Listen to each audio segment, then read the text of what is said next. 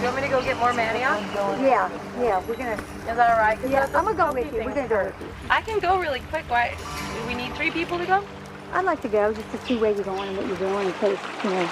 We all go. Oh, in case what? Y'all go on. I'll get. Yeah.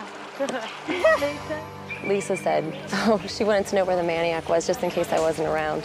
And I just found that quite interesting. Kind of like a, oops, did that really just come out your mouth?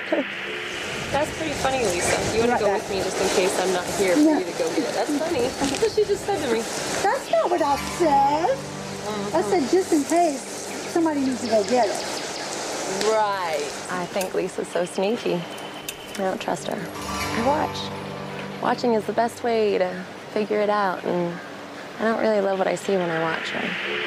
Hello, and welcome back to another episode of Stanuatu, a Survivor Vanuatu rewatch podcast brought to you by the Bitter Jurors Network for the Survivor offseason. As always, I'm your host, Christine Palin, and again, as a reminder, this is a spoiler-free podcast, which means we will not be spoiling what happens at the end of Vanuatu or anything that comes up later. But me and my guests might make references to other seasons of Survivor. So we'll try to make note of those as they come up, but always check the episode descriptions before you listen if you haven't seen all the seasons, so you can know if we happen to mention something you haven't seen yet. So again, with that out of the way, we're back. This is one of my favorite episodes of the season. It's one of my favorite pre-merge boots ever, and so I'm just so excited. We're talking about Hogtied. So right after the swap. This aired on October 21st, 2004. And I'm joined by 2 very lovely guests, 2 dear friends, who, as far as I know, haven't done much, if any, Survivor podcasting before. So this will be really fun. So I'm joined by, I'll do their bios and then let them hop on and say hello, by my friends Mitchell Wilson and Dio. So Mitchell Wilson is an English literature PhD student from New York City. He's also a 2-time Skate-Vivor player, which was the org I hosted with, among other people, our other guest, Dio, on Discord. So yeah, Mitchell played twice. And he's also a supporter of both the rights and wrongs of women who play Survivor. And my second guest, Tio, is a mediocre derby player and shady government employee in Richmond, Virginia, host of Skate-Vivor and Lydia Morales enthusiast. Welcome, Mitchell and Dio. Hi, Christine. Hi. So yeah,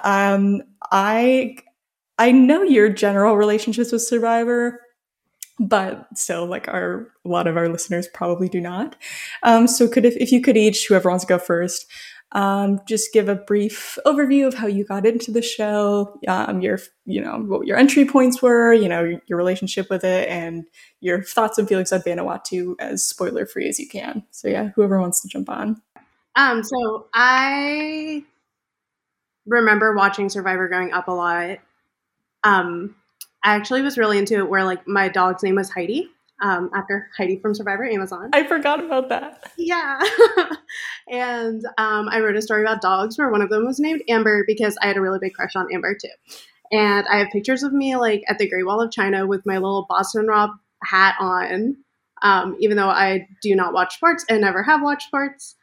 And we also used to we lived on compounds because we moved around overseas. And so I used to go outside in my backyard and we would literally tear down the forest to build stuff. And if you got voted out, you had to go home. So I was super into Survivor as a kid. And then I fell off. And then my girlfriend Graham and I started picked it up. We watched a couple seasons and then I didn't watch it again until Christine was talking about Survivor a bunch. And I was like, oh, shit, yeah, I used to love that. And so now here I am, having dedicated the last 2 years of my life to being weirdly into it. And how about you, Mitchell?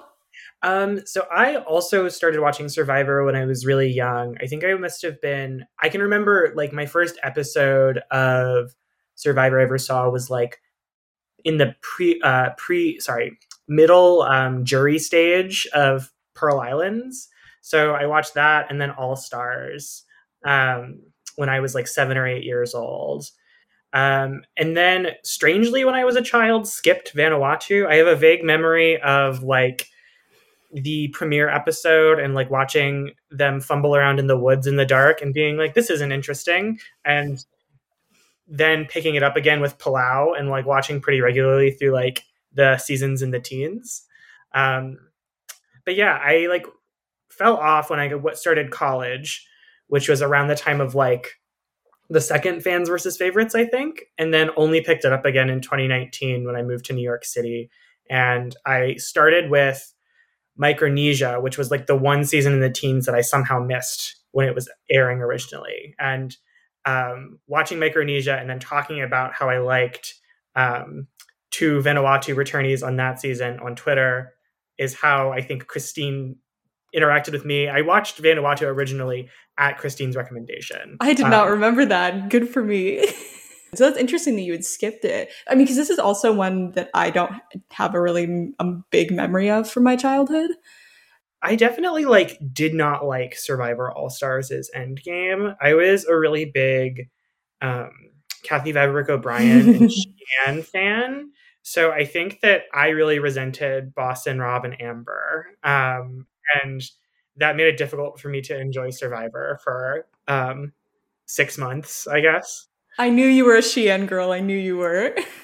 Wait, I had like the polar opposite. That was like, I was all about Boston, Rob, and Amber. And obviously now I am like grown and different, but that was it for me. And I know I did not watch Vanuatu as a kid because my like memories of Survivor are purely off of like the beautiful women on each season. So I know I would have remembered Vanuatu. Yeah, I really wish that I hadn't missed it because I think that like it's a much more dynamic season than I think a lot of the Survivor fandom in an aggregate sense gives it credit for. So I'm glad that you're even like doing this podcast so that you can reclaim it as the golden season that it is. The swap phase of Vanuatu might be like the best swap phase of any Survivor season I've seen. And that's like maybe like 27 or 28 seasons. So that's not an insignificant praise to give, I guess. Mm-hmm. I mean, yeah, let's fucking get into it because like I really liked the last episode. Like, I mean, the Bubba, Rip Bubba. He was hashtag feminist for Bubba, but he walked into a situation he was not going to walk out of, and we followed up that episode with Lisa getting executed even more brutally than Bubba was.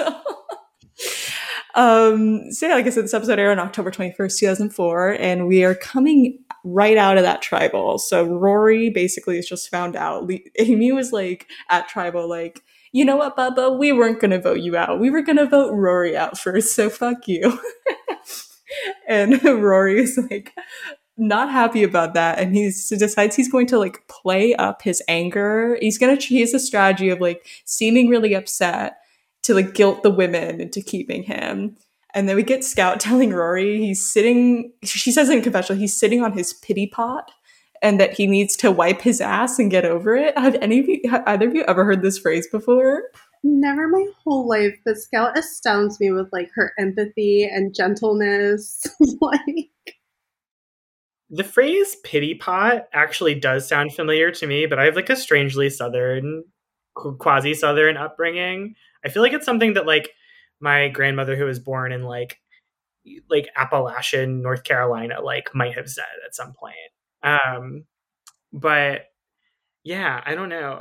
I'm obsessed with Rory's idea of strategy here because like I feel like it's some revisionist history because this is something that I have definitely like done when I've played orgs. When I'm left out of a vote or something, I'm gonna like, oh, I'm like not actually upset, but I'm like fully having a meltdown in people's DMs and like will later claim that was a strategy when in fact it absolutely was not. So I am coming to Rory's confessional there with a bit of skepticism. I don't know. It kind of reminded me like Survivor 42's like spoilers, but Rory really walked so that Marianne could run because he was like, I'm going to emotionally manipulate these people. I loved it. I thought it was so funny. I also thought like the things he said were so funny. Like when he was really passive aggressively messing with the fire and he was like, well, apparently I need to stay warm. I was like, what do you mean? I don't know what that means. No, it's just Rory is just we've been talking about again and again like every episode how much we love Rory, and this is like he was the perfect character on the season from the men's tribe to end up in this situation, because like if you imagine like if Sarge ended up in this situation, Sarge would have just been like unpleasant, but like Sarge would have been assassinated immediately. but like Rory, like he's so funny, and like he really is kind of like operating on spite at this point, like just like I'm going to do whatever I can to stay, but like he's also making some good pitches. We'll jump over to Le Pevy in a minute because we chronologically we go to Le Pevy. Let's stay at Lisa because they the next morning they're like, you know, Rory he like apologizes for the horrible things he said in his mind. Did I hear that right? Why would you flag to your tribe mates that blindsided or not blindsided you, but like are in the clear majority that you like dislike them? Like I love like he gave me whiplash because I thought he was going to be like, I'm so sorry for the horrible things I said, so then they could all be like, oh my god, Rory, no, like you weren't bad at all, but he was like, but in my mind. But then he makes a really good pitch, like again like he's like funny here, but like he's making the right pitch of like he's like I can't go back to Le Pevy now because they're gonna automatically assume I sold Bubba down the river. Like no one's gonna trust me, so just like keep me, and I'm kind of like have no choice but to be stuck with you, which is like as good, I think, as good of a pitch he could make here in this position. Can you remind me, is Rory depicted as being as of yet aware that he rubs Le Pevy's yeah he is the wrong way? Okay, because like that's one thing where I'm always like, I think that he has a great deal more self-awareness than people often give him credit for. I can remember like I was much more hostile to Rory's game the first time I watched Vanuatu. Watching this episode was like the third time I had seen this episode. I've watched it Vanuatu in whole twice before, and each time Rory has grown on me more, I think. Yeah, I thought it was really a different approach because, again, this is mostly just from orgs, but you would think that like the pitch would kind of be like, oh, if you vote me off and you voted Bubba off, then you're sending the message that you just want to pick all the men off. You're not interested in working with anyone. So for him to frame it more of like, I don't have any options versus like, you won't have any options, or like you're going to seem very closed off, was different than I would have thought. And he like gives this great big speech, and it's just like some really funny editing in this episode of like hard cuts to people in confessional. We'll get to one later with Lisa that I think is hilarious. But Rory like it's a hard cut to his confessional being like, that was so cheesy, like they're never gonna buy that, but I hope they do. And so I just love that Rory's like in the shittiest position imaginable, but like he's still like trying to have fun with it, and like he's obviously upset about being in this position, but it's fun to watch him on the bottom and like make it out of this episode and do it. And he makes it out of this episode not really because of anything he did, but it's just a funny little storyline we're getting with him. Like so cheerful in this episode. I think this is like the happiest we see him all season. And to be fair, like I do realize he's a man, but like if I had just been on a tribe of entirely men, I would be over the moon. Nothing could get me down if I was finally fucking free of that prison.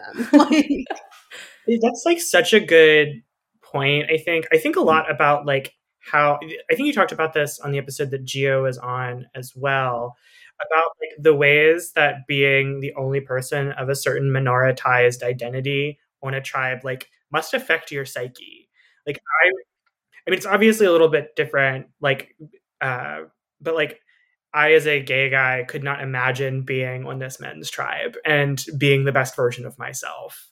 Like there's just no way that I would not be acting out or like having trouble regulating emotion or doing any of these things that are so-called like the ways that you're supposed to act or behave on Survivor. I think that like identity in this season really comes to the fore in interesting ways because the casting is so imbalanced along racial lines, in all of the ways that early Survivor is problematically imbalanced along racial lines. Rory, he's just such a fun character, and it's fun to see him kind of turn in. He is an underdog, but he wasn't so much framed as that on Le Pevy, but now that he's here on Ysir, it's like narratively they were able to like push him, like he was like, even though he was on in the majority on LePepi, just based on like the odds that were against him and the way he was being targeted from the get-go, he was an underdog. But now we really get to see him fully in that character, in that role.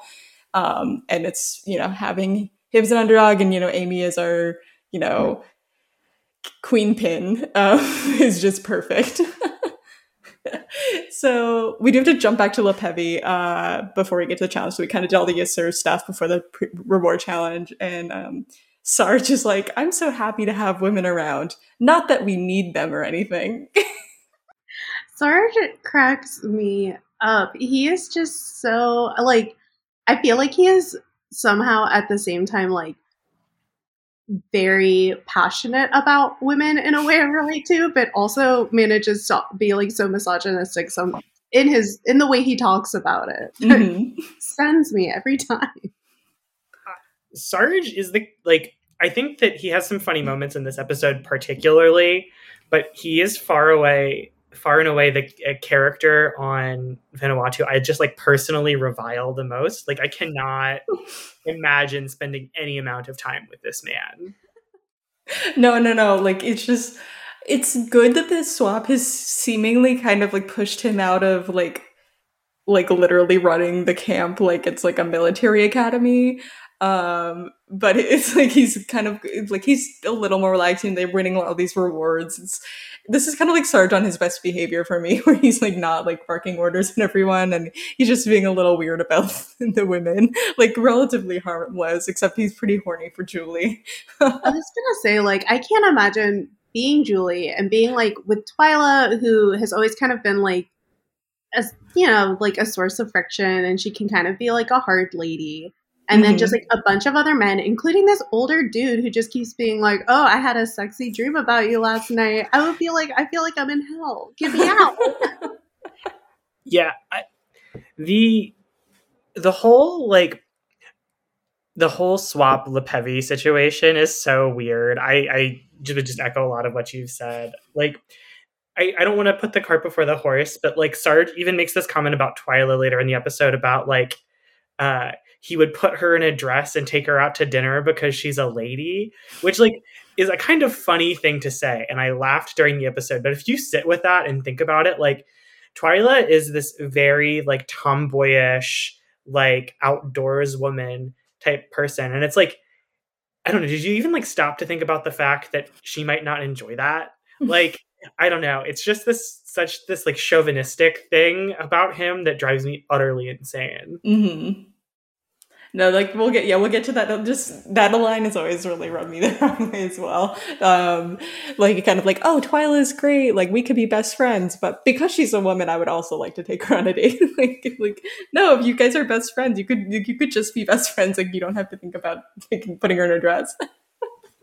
It's ridiculous. Twyla is also one of my favorite characters from Survivor ever. She like reminds me of like these like late 30s, early 40s aged women that I used to wait tables with, who are just kind of like tough as nails and will tell you like precisely what they're thinking all of the time. And something about Twyla as a person like feels very comforting to me, which is not something that makes a lot of sense from an outsider's perspective, I think. But I'm here for it. No, it's so true. Like, I'm a real Twyla head. Like, if you are a Twyla head, make some noise. I love that woman. She's so funny. And, like, I know exactly what you mean because, like, I used to live in Appalachia, too. And, like, I feel like there are people like that who, like, are not nice. But, like, you don't have to be nice to be a good person or be there if, like, people need help or whatever. Like, you can be super abrasive and still just fucking rule. And that's definitely Twyla. I'm a Twyla head as well.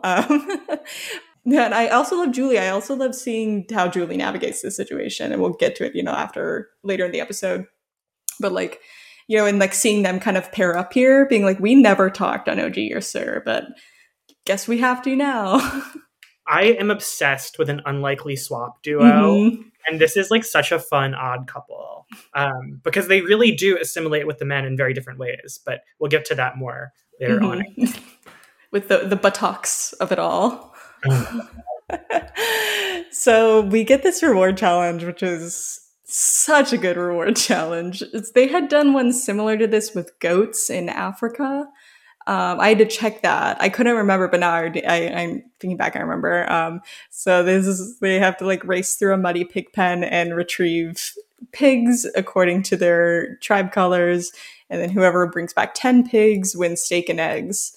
So LaPevy is like gooped and gagged that Bubba got voted out because a camp they're like, try to figure out who got voted out. They're like anyone but Bubba. Like they're like maybe Eliza. Like maybe like it's gonna be Rory. It's like no, it's Bubba.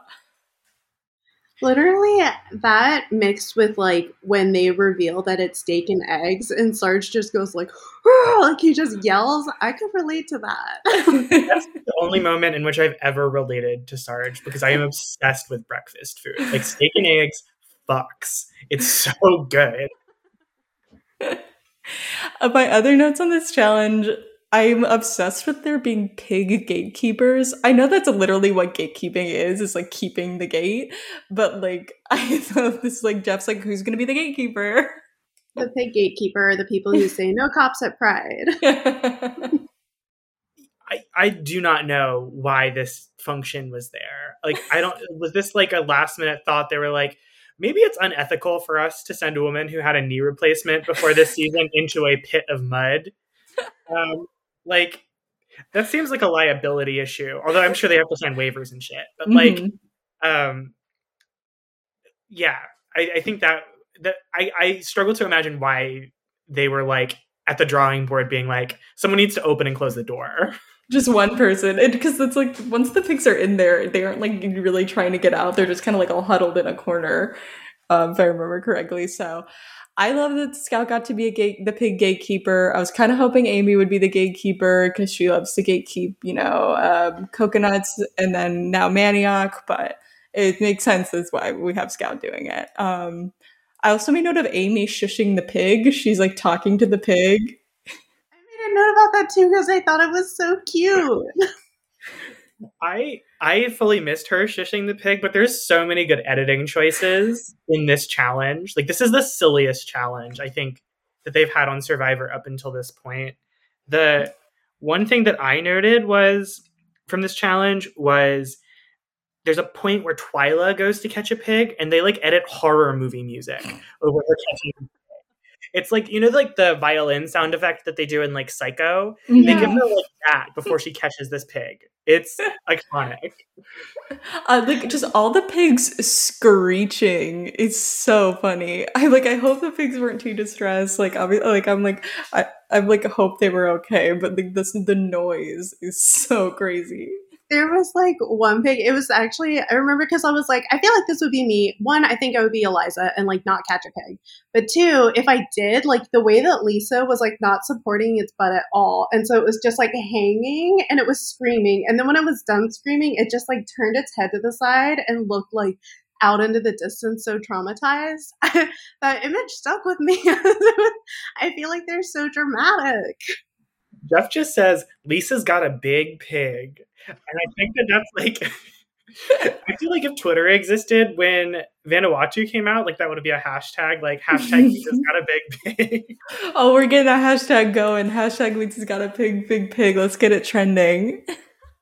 We've done it once before. Hashtag Games for Mark. We didn't get it trending, but it's okay. My other like notable person in this was actually Sarge, because before he like caught that last pig, he just cornered it and he didn't like go for it. He stood there and he was like trying to like sweet talk it. He was like, hey yeah, pig. Like he wasn't going for it at all. He was trying to like coax it into his arms. Yeah, I feel so bad for Eliza here. Like this is like my like greatest fear of like doing Survivor is like being in a challenge and being the one person who can't do it. Like also Leanne later. Like that is just like I would be crying. Both of these things really reminded me of the way that in Survivor 41, Tiffany's that episode where Tiffany's like on the balance beam or whatever, and they like make it such a big editing moment. It really reminded me of that. They love to do this thing that really tells you who is the precise reason they lost this challenge. I have to wonder if there's some kind of like calculus that they do to make it seem like they've taken like a pause or that they take longer than they actually do. Like, was Leanne really sitting there for like as long as they make it seem, or did she stop for like 30 seconds to catch her breath? I don't know.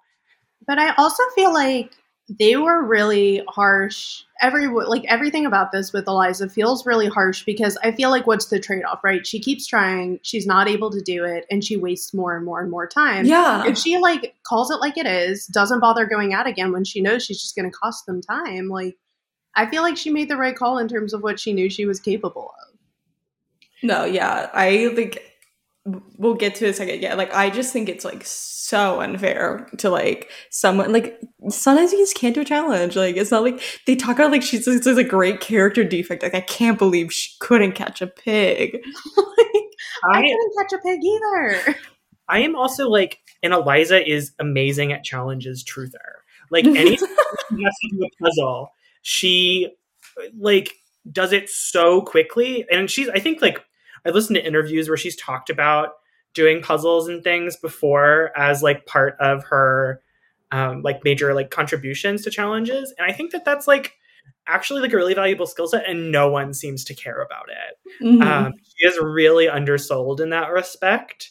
Like isn't there one challenge a few episodes ago where they have to like line up a puzzle and she like is the caller for it and they figure it out really quickly. Like people have such short memories when it comes to these things, or like what does and doesn't count as challenge strength, I feel like is really gendered and always filtered through this like notion of physical size or like muscle mass instead of thinking about smarts. Yeah, and it was for reward. Like I know it was like important, like a big reward, but it's like it was catching pigs for a reward. And I get it. Like when you're out there, like your emotions run high and you look for any reason to like be mad at someone. But it was like it's very unfair because LePevy gets a big lead as a result of Eliza not being able to like, you know, get one quickly. But it's not like we see other people kind of struggle a bit. Like it compounds on top of Eliza not being able to get the pig. But LePevy wins. And Sarge is like you can tell he's so happy he gets to like grill some steak. You know, that's a guy who's missed grilling.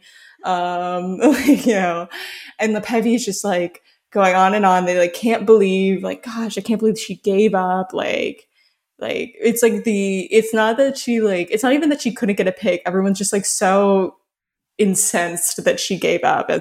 While we said like that was a smart thing to do. I do not want to hear from Mr. Chris. Like, he did not give up on that balance beam, but like he may as well have, right? And like he cost his team that challenge, but nobody's still sitting there like, oh, Chris, you and that balance beam, like leave her alone. Yeah, it's unfair. We stand Eliza. I think like a lot of people on this season. So yeah, LePevy's just like, we got our steak, Eliza sucks. And then we cut to Yes Sir, and the vibes are also not great there. And Leanne has this really funny line in her confessional where she says, it would have been nice to win the pig challenge. Like, I don't know why she says it like that. Like, why would like why that? Why? I don't know. I could not like parse like why she says it like with that emphasis. That's like the other thing about this whole like being really mad at Eliza thing that doesn't make sense to me, or she's a weak challenge performer accusations. Like, how many more challenges are you going to have to catch pigs in? Like, if that's Eliza's only weakness in challenges, she's fucking fine. Like, leave her alone. I love the idea that like Leanne was getting ready for Survivor and she was like rubbing her hands together like, oh my God, imagine if they had a pig challenge. Like, I am going to eat. There's no way my team is losing. And then she lost. Like, this is what she was waiting for. This is why she applied. This is why we haven't been getting many Leanne confessionals, because they're like all just her talking like, I hope there's a pig challenge. Or they're like, you know, they're like, oh, we can't really use this episode. Like, it doesn't really make sense why she's talking about this. I need to backpedal and draw attention to this funny Sarge moment from before. Yeah. Like, Sarge does like a hang 10 thing with his hands and then is like, this is better than sex when they're eating the steak and eggs. And I like... Does he say that? Yes. He does, yeah. Like, I am not starving on an island, and I saw those steaks and I was like, yo, that looks good as fuck. Like, I got hungry. So I would have been, he literally did this exact thing. And after talking about like how horny he is for Julie the whole time, it was unforgettable. It is just like, I don't know. He defies expectation in many ways, is maybe the best way of saying what I think about him. Oh, I did not make note of that. I think I tried to block that out. I was like, that did not happen. He did not say those words. He did not utter that 3-letter word. Well, Mitchell will never let you forget it. Yeah, he's like, Christine, no, this is the headline of the episode. So yeah, like, I was like, back in Yes Sir, Rory's like, I am not getting voted out before Eliza. He's like, this is my life's mission. I will not be voted out before her. And then Eliza like apologizes to everyone. She feels so bad. I mean, this is kind of like when they lost the second episode. Eliza's really upset after they lose the immunity challenge in the dolly boot, and Lisa's like, oh my god, no, it's okay, no worries, like, it happens. And then we get this hard cut to Lisa in confessional saying, I'm aggravated, she's why we lost. So, I feel like this was so funny because, like, I know that I'm the same way, like, when I play online, where, like, if someone messes up to their face, I'm like, oh my god, seriously, don't even worry about it. It happens to the best of us. And then I'll go and be like, oh my god, this is so annoying. And so, like, then for Amy to be the only one to be like, look, Eliza, you're making a lot of excuses. You messed up. And that's okay. And for, like, Eliza to take it really well, I'm like, maybe that's the approach. Yeah, I think that everyone likes to kind of infantilize Eliza a little bit. I think she's one of the youngest people to have played at this point. Mm-hmm. She might be the youngest I think she is the youngest on the season. She's the youngest on the season and one of the few 21-year-olds who had played at this point. Yeah, I think that, like, people, and she does display some immaturity at certain points, as 21-year-olds do, but, like, on balance, I think she responds very well to her alliance members being kind of direct with her. And there's something to be said for that. And I think that, like, Amy just straight up telling her that, like, you need to stop making excuses, I think resonates with her and feels much less frustrating than certain women on the cast taking umbrage with every little thing she says or does.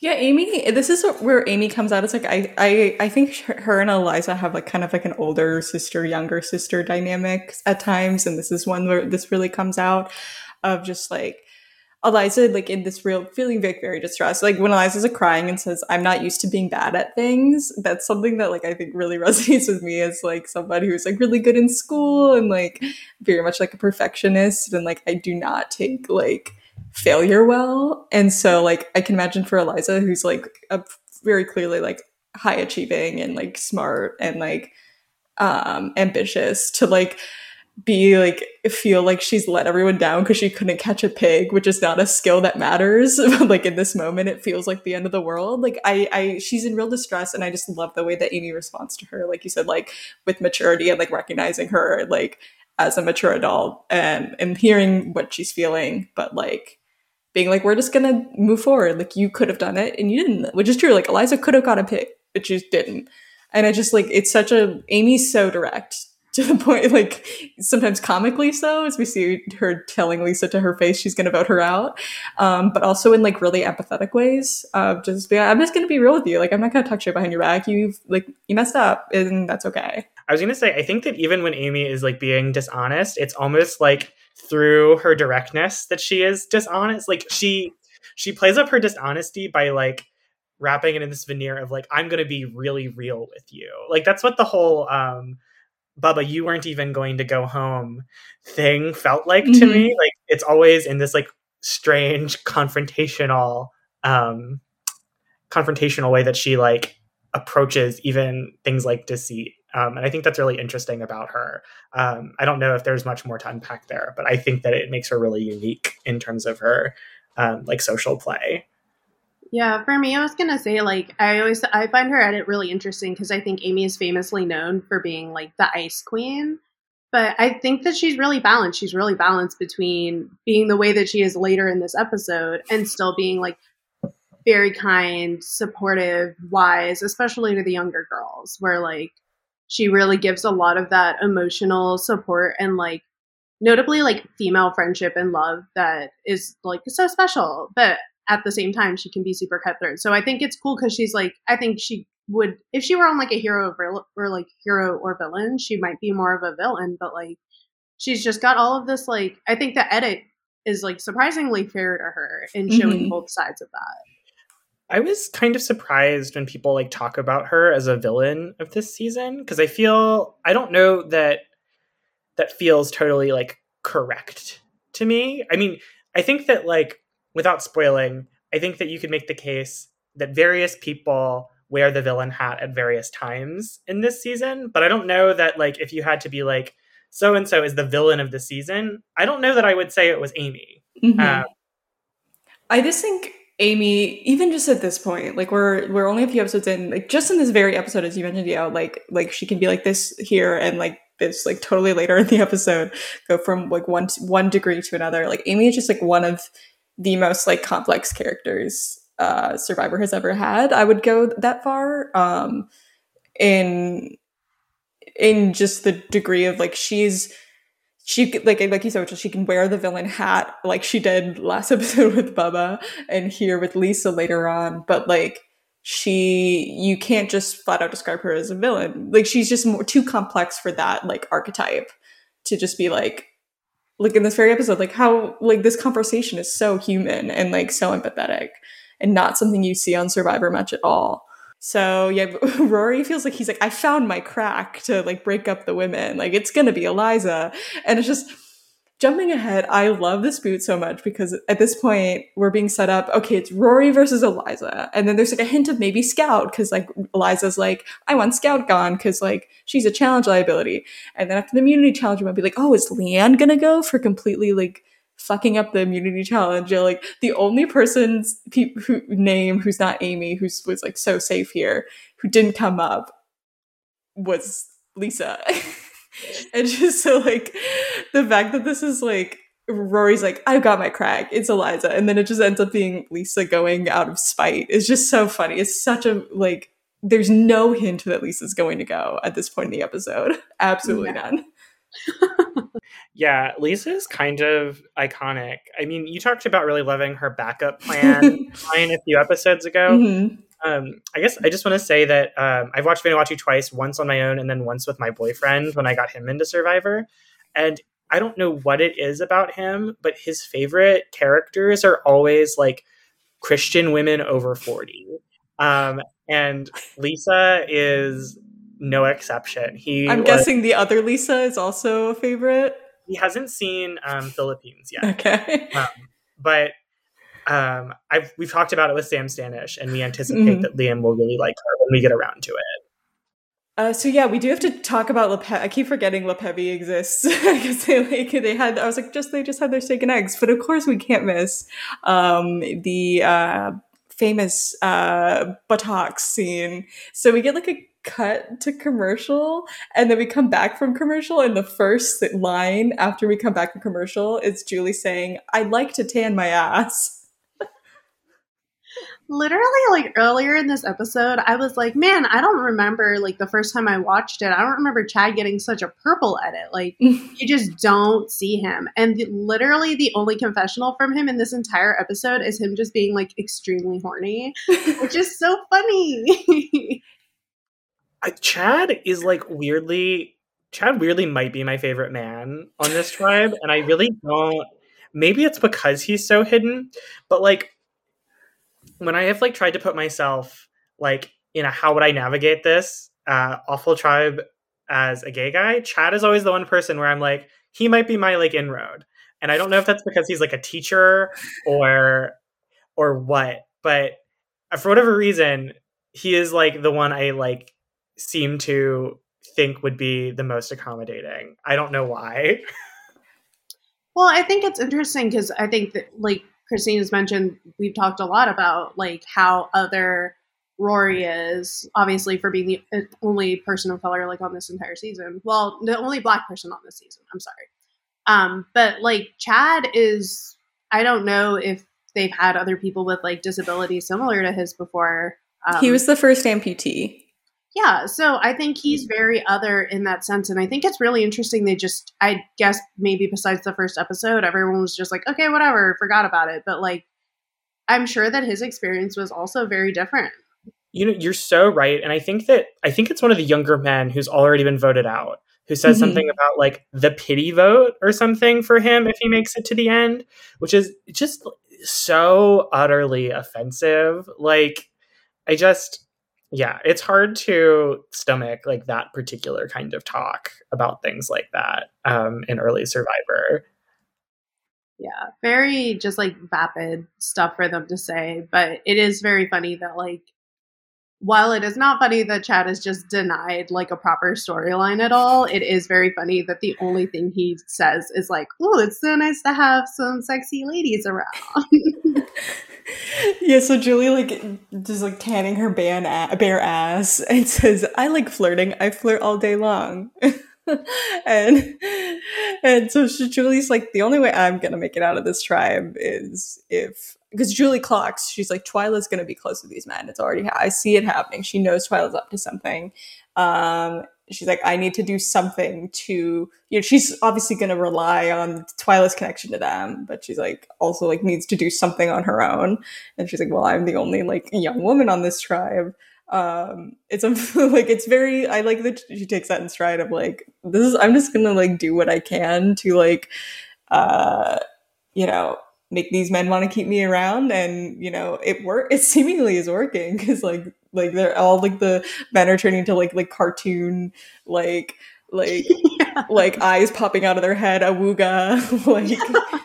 Literally, that scene was just so weird between that happening and them like putting their hands to block the sun for a better view, and then like Twyla's in the background like laying on Sarge's stomach, which was so weird to me too. Yeah, like one really gets the sense that, like, I don't know. I think that Julie, especially in the pre-merge up to this point, has been really undersold as like a strategic thinker. Like you kind of see her failing to lead her half of Yasser in the first couple of episodes. But I really enjoy the confessional where she talks about understanding Twyla's relationship to the men, because you actually get to see her strategic mind at work, I think. And she is, I think, playing the flirt card in a creative way, because I think the men really are underestimating her strategic capability by virtue of that. And good for her. I support it. No, yeah, like this is a funny scene. It's like, I also think I love that she clearly gave production exactly what they were hoping for on a men versus women season with this kind of swap. They're like, finally, like horniness, like this is what we were like wanted on the Amazon, like, but like she's using it strategically, and this is a funny scene, even if I don't like some of the men's reactions. But yes, this is where we get Sarge talking about how Twyla could be his best friend, and they would go to a beer in the race, but he would also put a dress on her, which we've already discussed. We don't need to hash that out again unless we have any other Sarge notes. Just like, I mean, I'm a fucking like literature PhD student. Like if you close read that sentence, like I want to put a dress on her. Like the way that sentence is structured, like, is so misogynist. Like I'm going to like foist this on her. And it bugs the fuck out of me. And yeah, I just resent that Sarge talks about people in this way a lot. I love that it's like I get to see the live Mitchell Sarge takedown session. Like, get his ass. No, yeah, like, but he does conclude that he tells Twyla, like, I will keep you safe over John K. Like, he's basically like, fuck John K. Like, friendship ended with John K. I mean, they never really had a friendship to begin with, but it's just like, we've heard like very little from John K. since the swap, other than him being like, yay, I'm away from some of the men. Like, but like I don't think John K. realizes what's happening. We get none of his perspective on this, really, on like the makeup of the tribe at this point. I like there's just so much happening that I don't think he's aware of at this point. You know, he's just a humble mechanical bull operator from Southern California. I feel like he has to know a little bit. I don't remember what they were saying, but at one point they're all like sitting around the fire and Sarge is just like, as usual, just complimenting Twyla. And there's like a quick cut of like John, he's like lounging like the Teen Wolf man he is, like in front of the fire, but he kind of like looks between them that I will like I have to think to a certain state, like to a certain level, he has to know how close like Sarge and Twyla are, right? Mm-hmm. Yeah, I mean, there's even like really superficial points of commonality between Twyla and the men. Like she and Chris have functionally the same career, right? Like she was always going to fit in well with these people. So I don't know. John Kay is kind of made invisible here, but I don't know like what his strategic thinking was, because you don't see him try to like maneuver with Julie, even the other young person on this tribe, which like age seems to be the biggest divider on this season by and large, both on the men's tribe and on the women's original tribe, right? So it's puzzling, and I don't know that we will ever understand it. Yeah, like John Kay, like he did his little bit of strategizing when he got to go over to the women's tribe and divided them into two, and he was like, "My work here's done. I'm just gonna." But she didn't do anything. Exactly. Literally, he didn't do anything. Jeff thought it was brilliant. That young John. I respectfully disagree. Yeah, I think that you guys said it well in your podcast episode about the double tribal, where he like, yeah, I guess it's like the most inoffensive thing you could conceivably do, but then he doesn't take advantage of it and try to make inroads with any of the women on the swap tribe either. So like, yeah. Like as far as we could see, again, we're seeing an edited product. Like, you know, maybe there were conversations we're not seeing, but it's the story we're being told of LePevy 2.0 is that John Kay is like just vibing and like not really doing too much. So we have our Muni challenge, and this is a classic, you know, we've got platforms in the water, you have obstacle course with pieces of like a tiki, and then you have to go like above and below things and then assemble the tiki at the end. So Yasir falls behind pretty early, and then Rory catches up, bridges the gap, and things get dead even again, as Jeff loves to say, dead even. And then Leanne really struggles. The water's a little rough, and she like cannot get past the halfway mark in the course. And then LePevy like they lap her, and LePevy wins, and it's kind of ends up being kind of a blowout. I was worried about her. I was like, is Miss Mama's like, is she gonna make it out of this? Like, I feel like you can't blame her for this also, because this really does seem like it's more to do with the conditions of the water than her actual athleticism in a meaningful way. Like, that water was really choppy, and I don't know, swimming in the ocean is fundamentally different than swimming in like a pool or something. So for me it's kind of a wash. Like, it feels much more to do with the conditions in the water than anything to do with like her actual challenge performance, to me anyway. And I think if I'm not remembering incorrectly, like the waves were first hitting the side that she was on. So like, I almost wonder if that would have provided a kind of buffer to the men's side. That's my conspiracy theory anyway. It was rigged.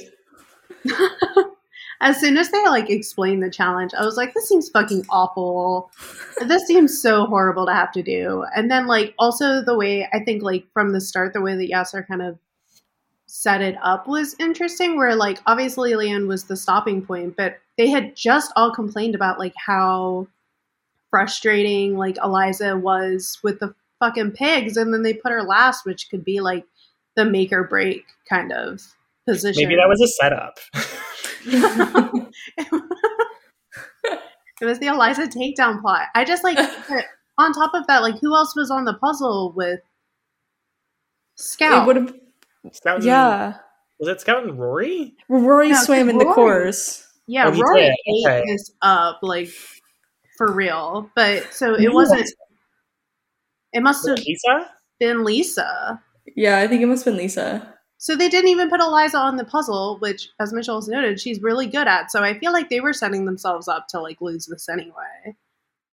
And maybe that's part, like, I would almost wonder, because Bubba is the only person who like really tosses around the idea of throwing challenges, right? But like, I almost wonder if there's like some kind of unstated understanding that they need to protect Scout and Twyla that just doesn't get talked about. I don't know why the edit would hide that though, if it did happen. Conspiracy theory.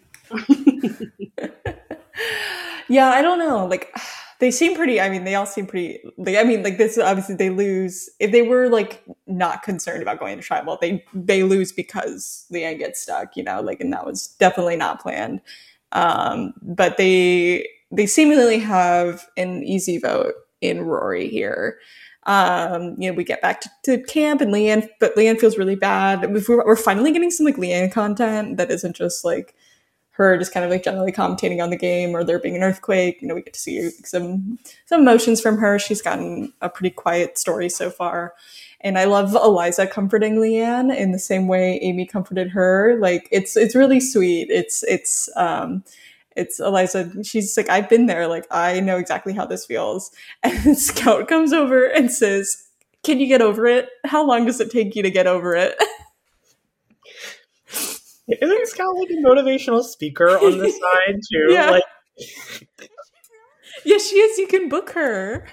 Oh my god, I love the idea of like you get her for people who are really going through something, and she's like, I think you should just get over it. I love the concept of asking someone who's like crying, like how long it takes you to get over it. Just like Scout's entire like role in this whole like post thing is so funny. Between this and then like the Bible thing, she kills me. Like Lisa gets so mad at Amy, she's like, I'll never do that again. I'll never swear on my God's name again. Amy didn't make you do it, Scout did. Like, I don't know what's going on here. But I think that like there is something just so funny about the way that Scout antagonizes people in this season, where it's kind of like that Southern grandma feeling where like it's always said in like a really nice kind of tone, but actually might be the most condescending thing you've ever heard. Like that very like bless your heart sort of thing is for sure Scout's delivery to many, many things. Yeah, so like we have Leanne like feeling really bad, and then in this fateful moment, Amy's like, I'm gonna get some more manioc, which is like kind of like the root I think that they're eating. And Lisa's like, oh, like, can I go with you? And Amy's like, I doesn't know why. And Lisa's like, well, like, just in case. And Amy takes that to mean that Lisa like is planning for like what they're gonna do if they vote Amy out. She takes this to mean that like Lisa's like imminently going to turn on her, and like it's game over. This is like one of the like, I'm obsessed with this vote because it's like probably like one of the pettiest votes like in Survivor history. It's literally like Lisa would not have gone home here if she had not said that. I really do want to poll the room. Like, do you believe that this was like a Freudian slip on Lisa's part? Or do you think that this was like a, like what's the... If this was her backup plan. What is the just in case here? Like, is it like, just in case you're not around? But like, even just in case you're not around, like, has like this kind of weighted thing to it. I don't know. I really like... Look, while I like absolutely am obsessed with Amy taking it the way she did, I really think it was just a miscommunication. Like, I figure like maybe Amy's asleep and they want to get me. Maybe she goes and takes it and is in the water and they want to get it. You know what I mean? Like, it's a just in case more than one person should know where this is. Yeah. That I don't think she had some like super secret plan. I think it really is just like a comedy of errors. It really reminds me, like, I've been watching Love Island UK, and like somebody will say the slightest thing and they'll be like, what the fuck did you say to me? Like, and then they just blow it out of proportion even if it's the smallest thing. Yeah, I really don't think Lisa meant anything by this. I truly think it was like Lisa, we do get a little like build up to this with the last episode about the coconuts. Like Lisa's like interested in just like people knowing how to like have food. And Amy is very against that idea. Amy's like, no, like I will control the resources. So I truly think it's just an extension of that, of like Lisa being like, oh, like I don't know where the manioc is. It would be good to know where that is in case like something's up with Amy. Like, or like it's, oh God, it's so funny. Like Amy just gets so mad and like it's just like, I can't believe this. Like I cannot trust Lisa. She's a snake. And then Scout and Amy and Lisa are like standing together and Scout tells Amy, she's like, well, I'm voting Eliza. And Amy just says, and says, well, I want to vote Lisa out. Like to Lisa's face, like turns to Lisa and being like, I didn't like what you said to me earlier, so I'm going to vote you out.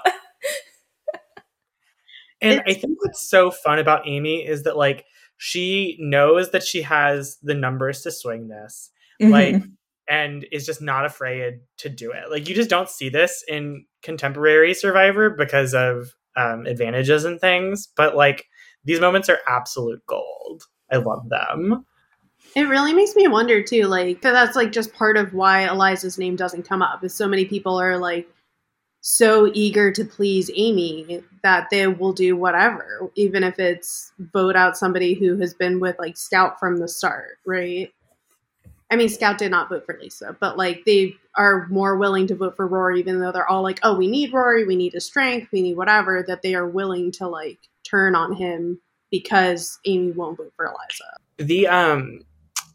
The edits, like handling of how Lisa fits into the tribe, is also really interesting to me too, because we've seen her in a few episodes prior, like initially vote in the minority with the young women on the Dolly vote, and then swing to vote out Mia with the older women on the subsequent tribal that the women go to, right? I feel like it's really unclear like what individuals she is connected with. There's hints that she and Scout are sort of close, but I don't really think that that's explored a whole lot. I don't know. I feel like we have to be told that it exists and we're not really shown it. Yeah, Lisa's story is kind of like all over the place. Like she's such a non-entity the first 2 episodes, and then she has her breakout episode with the plan, and we're left in the dark about a lot of that. And like, you know, in going to this swap, yeah, it's like really not clear until now how Amy like feels about Lisa, or even Leanne. Like we get very little like concrete like game talk out of Leanne at this point, and like we're told this episode that like Scout's like, I can't vote Lisa out, like Lisa's like my best friend, like you know, like she like to the point where she won't even write her name down even though she knows she's going. Like there's just like a lot. I love Lisa's edit, it's really funny to me, but it does like make us miss out on a bit of this story in terms of why she goes here, and like, you know, why Scout is so resistant to like voting her out even though she knows it's happening.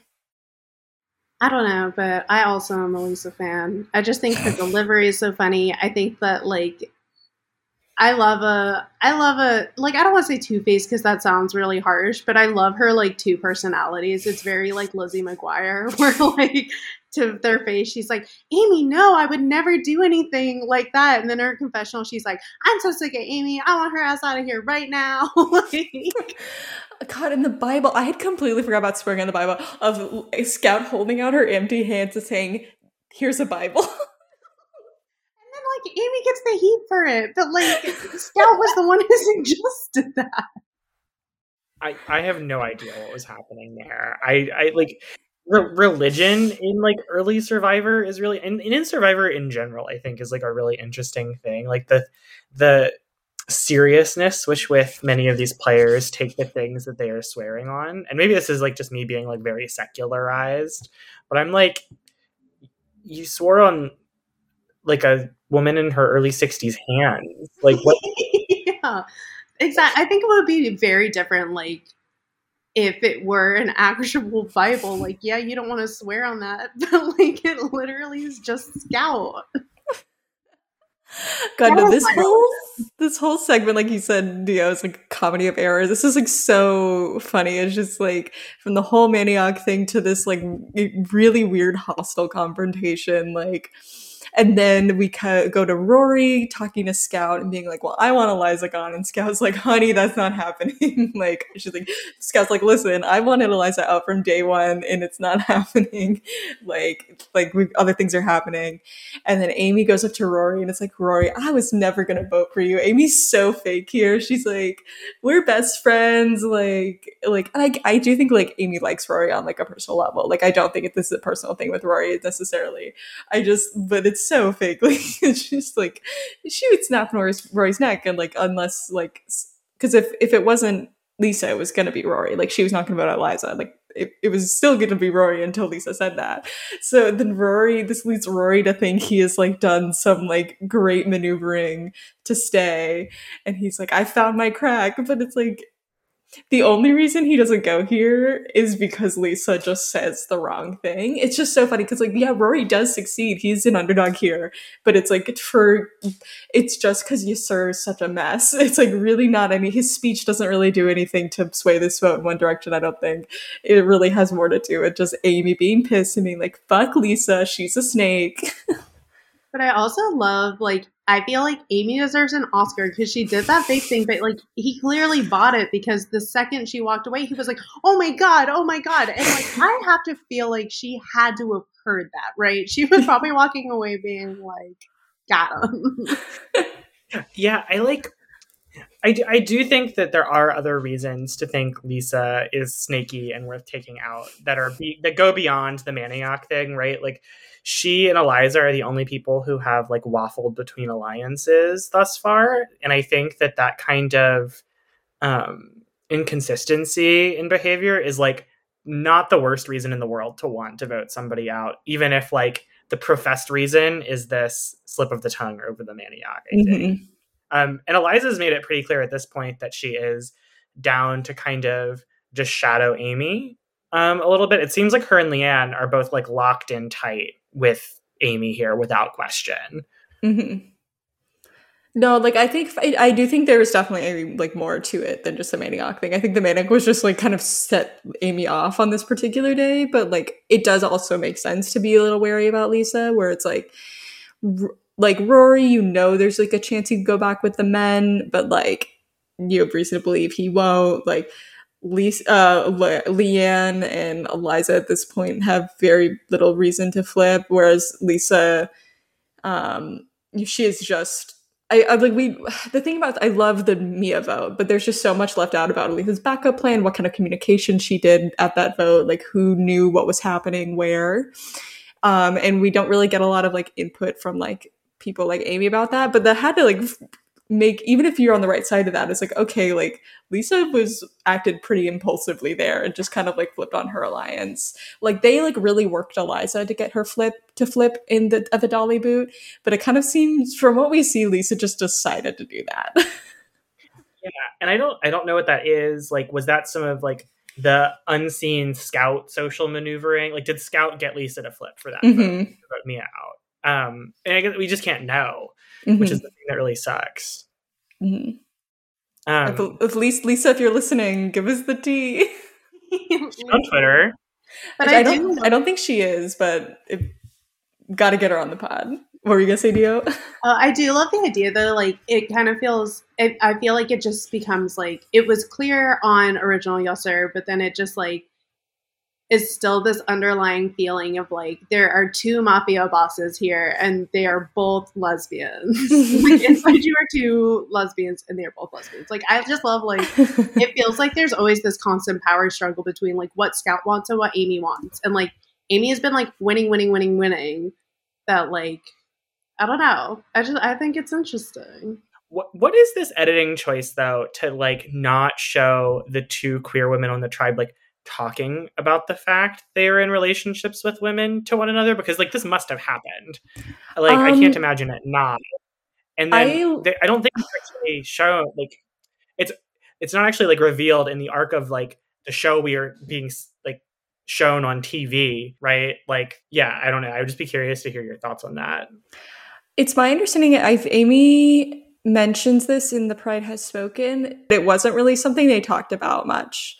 And Scout did Talking with T-Bird, and I don't remember what Scout said about this, but I also think that maybe came up. But like Amy really in that interview seemed to say that it wasn't like a huge topic of conversation. Yeah, I mean, I'm sure it's just like we're not going to get conversations that we get now, right? Like in 42 with like Hi and Romeo. I feel like that would have been a really sweet moment, but like I can definitely understand in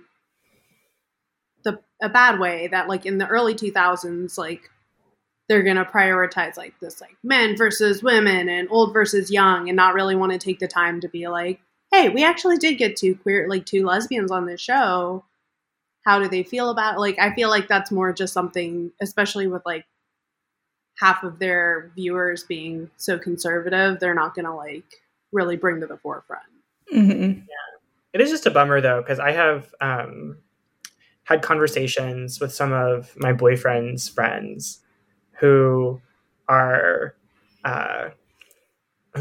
queer, non-binary folks, and like remember Vanuatu and like remember seeing Amy as an out woman on television and like it being meaningful for them. So I like am bummed that it's like not depicted as more of a thing. And I think it's interesting the way that it seems to, at least in the cut of the show, be a little bit more buried than say like Richard Hatch being an out gay man on the first of the show, right?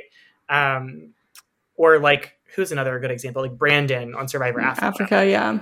I think that I don't know. It strikes me as weird, and I don't know if it's because they're queer women versus queer men, that there might be something going on there as well. Yeah, it's certainly because I mean I didn't think about that. Like there had been, again, very few like queer people in general on Survivor, but when you think about the queer men who had been on, like it was commented on like in the edit almost every single case. Like John from Marquesas, this comes up. Richard Hatch obviously comes up. Brandon, like you said, comes up in Africa. So it is interesting that it's a source of conflict, at least when queer men are on the show. The turn of phrase that John uses on Marquesas is to Rob and says, "Don't out me," and yet they leave it in the cut of the show. Mm-hmm. Like that's utterly insane to me that they would do that when he clearly does not want it to be revealed. Yeah, this is a really unformed thought, but I wonder if it kind of has to do with the fact that it's like a men versus women season, right? Where it's like they really want to heighten those tensions of like the differences between men and women. And if like you're sexually attracted to someone on the other side, then how is that going to impact your gameplay? And so the idea of there being like two lesbians on the women tribe where that's not going to ever be like a clashing point with the men for them. I don't know if that's going anywhere, but like, I don't know. I could see like, I feel like often there are like these ideas of like queer people being predatory. So the idea of them being with like all women, is that something that they want to highlight, or I don't know. It's interesting to think about though. No, I think you might have cracked the code actually. I think that there is something to like queer people really throw a wrench in the idea of men versus women as like an impactful or meaningful theme to have. I mean, at least when you think about it in a more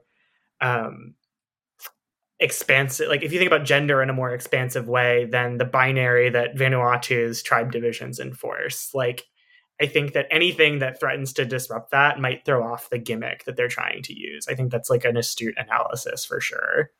But they should show it. They show it, yes. Release the tapes. Show us the gay. Show us the gay Release cut. the sapphic cut.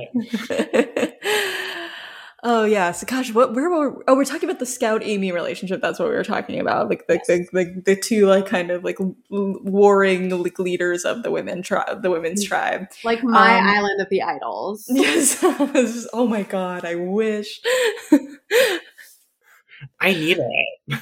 That would just be like the like. Could you imagine like showing up and like Scout is just like kind of like subtly insulting you, and Amy's like, you fucked up the challenge, but you can do better. Like at that point, like Scout's like in her 80s. Yeah, I can't believe she should have played again. Like, yes. that's like, ugh. Scout and Amy are on my Survivor Mount Rushmore. Yeah, so yeah, Amy does win out in this battle, as you mentioned. Like, Scout really wants Eliza to go, but that's not what's gonna happen. So we get a tribal. Jeff is basically just like, "You guys suck," and Scout says, "It's just how it is." And there's a lot of talk about loyalty and trust, and Amy's like, "I'm voting based on loyalty," and Scout and Lisa both vote for Rory, continuing the trend of Rory catching votes at every single tribal he attends. And Scout votes Rory. She's basically like, "This isn't a vote against you. I just think they're doing my best friend in the world, Lisa, apparently. They're doing my best friend in the world, Lisa's really dirty, and I can't vote her out." And Amy just holds up her Lisa vote and doesn't say anything. Like, she's like, like, you know what you did. And Lisa's voted out for too. The tribal council itself isn't super interesting, but I just love basically Jeff's words before they go back to camp is basically, "Is feminism over? Good night, head back to camp." Because basically he's like, "Last episode, you guys said you were a tribe of women, of like strong women who are united, and now you're not." Like, This is such a fun episode. I like the one thing that I had written down for this tribal, besides the stuff that you've talked about, was there's a fun exchange between Rory and Eliza about trust. And Eliza says something to the effect of like, "I think that everyone who I've told that they have my trust believes that they have my trust and trusts me." And then Rory's just like, "Well, she hasn't said that to me, Jeff." This really goofy moment. And then she turns to him and kind of like very superficially says, "You can trust me." And I laugh. I love Eliza. She's one of my favorite people who's ever played Survivor. That moment was so funny. And then also, I love, like, while Amy doesn't say a word, she does put a flower on, like, next to Lisa's name, because, man, she buried her. She is pushing up roses. Yeah. That and Lisa's, like, dramatic turn back and being, like, true to my word. A real one. What an exit. Oh, what an exit. I'm so sad Lisa goes here. I mean, I love hate to see her leave, love to watch her go. Because I'm like, love to watch her walk away. No, because it's like, so like, she's such a fun, weird character, like pre-merge character. And I'm sad we lose her here, but it's such a funny way to get voted out. I love Lisa and the Maniac, and yeah, her final words too. She's basically just like, "I was voted off because there were a few women whom I tried to be trustworthy with, particularly Amy, and they could not trust me for whatever reason. I don't know." But she definitely had some power over the other women, and so they voted me out, and that's the way it is. But I believe it was totally unfair. So, I mean, it was unfair. Like, she was kind of like... like, it is like the reason she's given for being voted out is pretty unfair. I think Lisa's right to be pretty upset about the way she got voted out. She's better than me. I would be crying mad, like literally crying mad. I would never even say the word maniac again. Strangely, this tribal really reminds me, and I'm sorry to Amy, I'm like about to compare her to Russell Hantz. There is this crime moment in Survivor Heroes versus Villains. This boot really reminds me of Danielle's boot in Heroes versus Villains. Yes. Like, Russell like invents the situation, and it is like the sole reason that Danielle gets voted out, and she like did nothing. Like, she like literally was just hanging out. And I feel like that's kind of what happens to Lisa here, where it's maybe less calculated on Amy's part, but she glommed onto a thing that Lisa said in the same way, and just it snowballed, which is the most frustrating way to like see any of these eliminations happen, and to get voted out. I feel like it's happened to me in an org before, probably. I've definitely done that to someone in an org where I just made up some shit and got everyone really mad at them, and then they got voted out, and I felt really bad about it afterwards. But I do like the idea, while I like don't like the the comparison of Russell Hantz, I like the idea that he has like a notebook of like favorite Survivor moments, and he's like the Maniac. Yeah, I think that like we were really robbed of like, if Amy is a villain, I think that she would have been a really fun addition to Heroes versus Villains. Like if Stephanie is a hero, like, but I don't know, like Amy makes more sense as a villain than several of the villains, I think. And I would love to watch Amy and Russell Hantz interact. I would pay money for this. She would end him. The brain worms. So yeah, it's someone who has been ended by Amy. Do we have any final words, last thoughts on Lisa before we say bye-bye to her? Lisa, you will always be famous to me. Yeah, I'm sorry you didn't have another backup plan. Yeah, her backup plans really couldn't help her here. She should have saved her backup plan for when she really needed it.